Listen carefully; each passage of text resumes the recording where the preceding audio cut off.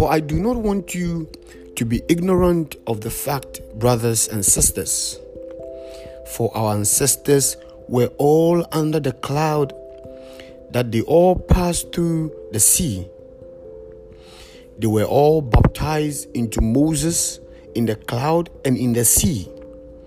They all ate the same spiritual food and drank the same spiritual drink. For they drank from the spiritual rock that accompanied them, and that rock was Christ. Nevertheless, God was not pleased with most of them. Their bodies were scattered in the wilderness. Now these things occurred as examples to keep us from setting our hearts on evil things as they did. Do not be idolaters, as some of them were. As it is written, the people sat down to eat and drink and got up to indulge in revelry. We should not commit sexual immorality, as some of them did, and in one day 23,000 of them died. We should not test Christ, as some of them did, and were killed by snakes. And do not grumble, as some of them did, and were killed by the destroying angel. These things happened to them as examples and were written down as warning for us, on whom the culmination of the ages has come. So, if you think you are standing firm, be careful that you don't fall. No temptation has overtaken you except what is common to mankind. And God is faithful. He will not let you be tempted beyond what you can bear. But when you are tempted, He will also provide a way out so that you can endure it. 1 Corinthians chapter 10, verse 1 through to 13. The Bible says that God helped the Israelites out of Egypt. They all went through the clouds. They were all baptized into Moses. They all went through the Red Sea. Every and each one of them saw the glory and the hand of God in their deliverance when they were coming out of Egypt.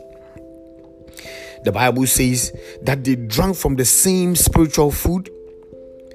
They drank the same spiritual drink, and the rock that gave them the water was Jesus. So Jesus Christ was with them the whole time. But the Bible says that most of them did not please God, and their bodies were scattered in the wilderness.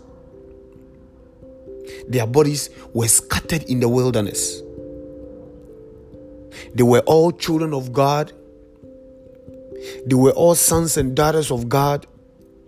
He took them out of Egypt and He was taking them to the promised land.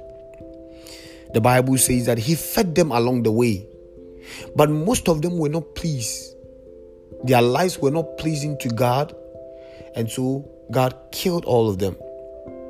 I love Bible so much, because in the Bible and in the scriptures, it told us why these things happened to them and why their bodies were scattered all over in the wilderness. Now let's go through the list again. 1, it teaches us that He says, do not be idolaters, people who are idol worshippers. Idol worshippers. Idol worshippers. They were worshipping idols, making idols. When Exodus chapter 20 has said that, do not make any other God before me. Do not serve any other God before me. Do not serve any other gods apart from me. They were serving other gods. They were putting up statues, they were putting up shrines, and they were serving other gods. And God killed some of them, or all those who did that. In our days, we do not worship those gods. We do not serve statues. But there are so many things in our lives that has become gods. Television can become a god. Your money can become your god when you worship your money other than God. Your mobile phone can become your God. Everything that you pay allegiance to, everything that takes the place of God in your life has become an idol in your life. Check your life. Is anything in your life replacing God as the center of your life? That thing has become an idol. As some of them were, as it is written, the people sat down to eat and drink and got up to indulge in revelry. They got up to indulge, and according to the dictionary, revelry means lively and noise festivities, especially when this involves drinking and large amount of alcohol. You attend wild parties, large and noisy festivities, which involves drinking of alcohol, large amount of alcohol. You drink yourself to stupor.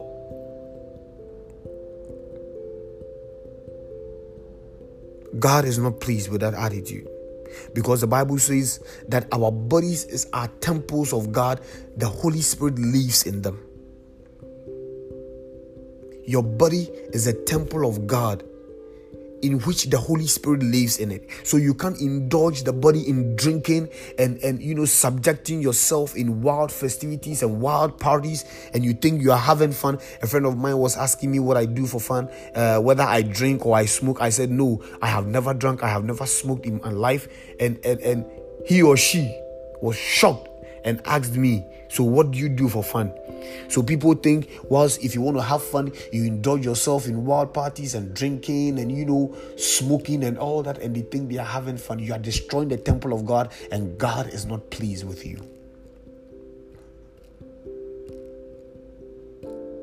We should not commit sexual immorality. I will leave that to your conscience, because you know what sexual immorality is. As some of them did, and because of sexual immorality, in one day, 23,000 of them died.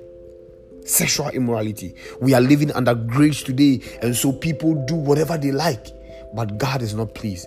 Because if in one day 23 people died out of committing sexual immorality, then it tells you how serious it is. We should not test Christ, as some of them did and were killed by snake. Verse 10, do not grumble, as some of them did and were killed by destroying angels. Some of us grumble so much, we murmur and we complain about everything.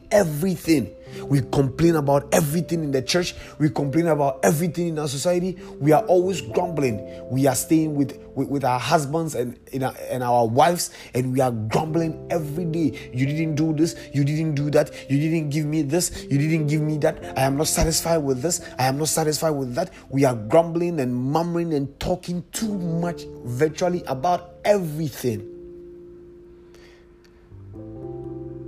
Some of the Israelites were grumbling too much. Why always manna? Why are we always giving manna to eat? Why can't we have meat? Why can't we have meat? Why can't we get coke? Why don't you give us some pizzas and some burgers and some milkshakes and some why always manna? They were not content with what God gave them. Are you content in your life? Do you appreciate God for the little things that He does for you? Do you thank God for the little things that He does for you?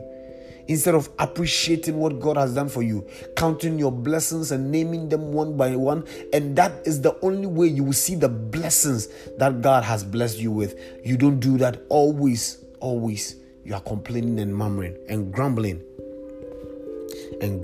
God is not pleased with that. I love how verse 11 puts it. It says that these things happen to them. These things happen to them as examples, and they were written down as warning for us. In this generation, these things were written down as warnings for us, so that we don't also fall into them. They were written down as warning for us, on whom the culmination of the ages has come. We are going to culminate the age. And these things were written down for us. So if you think you are standing firm, be careful that you don't fall, because no temptation has ever overtaken you except what is common. So all the struggles and the temptations that we go through, they are common to man. You are not the only person going through those temptations. You are not the only person the guys are trying to lure into sleeping with you. You are not the only person who has been raped before. You are not the only person who has become pregnant and want to commit abortion and kill that child. You are not the only person who is struggling financially. You are not the only person who is going through all the challenges that you are going through. And you will not be the last person either. No temptation has overtaken you except what is common to mankind. And God is faithful. He will not let you be tempted beyond what you can bear. So if you are going through any temptation, then God knows that you can bear it. That is why He allowed it to happen to you. So sometimes we go through certain trials and tribulations and certain temptation to build us up. Do not fall. Do not fall. Do not fall. Father, I pray in the name of Jesus that anyone listening to the sound of my voice going through any form of temptation, help us, oh God, to be able to withstand every temptation and to come out victorious. Even as these things has been written down for our warning and for our admonition, I pray in the name of Jesus that if anybody listening to me is weak right now, may you give us strength, oh God, to be able to stand every temptation, sexual immorality, every spiritual battle. We are praying, oh God. Some people cannot quit smoking and drinking, wild parties and wild festivities, and all the temptations you can think of. I pray that you give us the strength to be able to overcome it and live right for you, so that your blessings will be made manifest in our lives. We pray in the name of Jesus that you help us in the name of the Father, Son, and of the Holy Spirit. Manifest your glory and let us feel the weight of it in Jesus' name. If you have not accepted Christ, please do so. That is the only way you'll be happy and gay and be able to withstand the trials and tribulations that will come your way. God bless you and God keep you. My name has always been Gideon Debra. You can call me Pakwesi or Beru. God bless you and God keep you. I'll come your way again. Peace, shalom, and life to you. Bye-bye.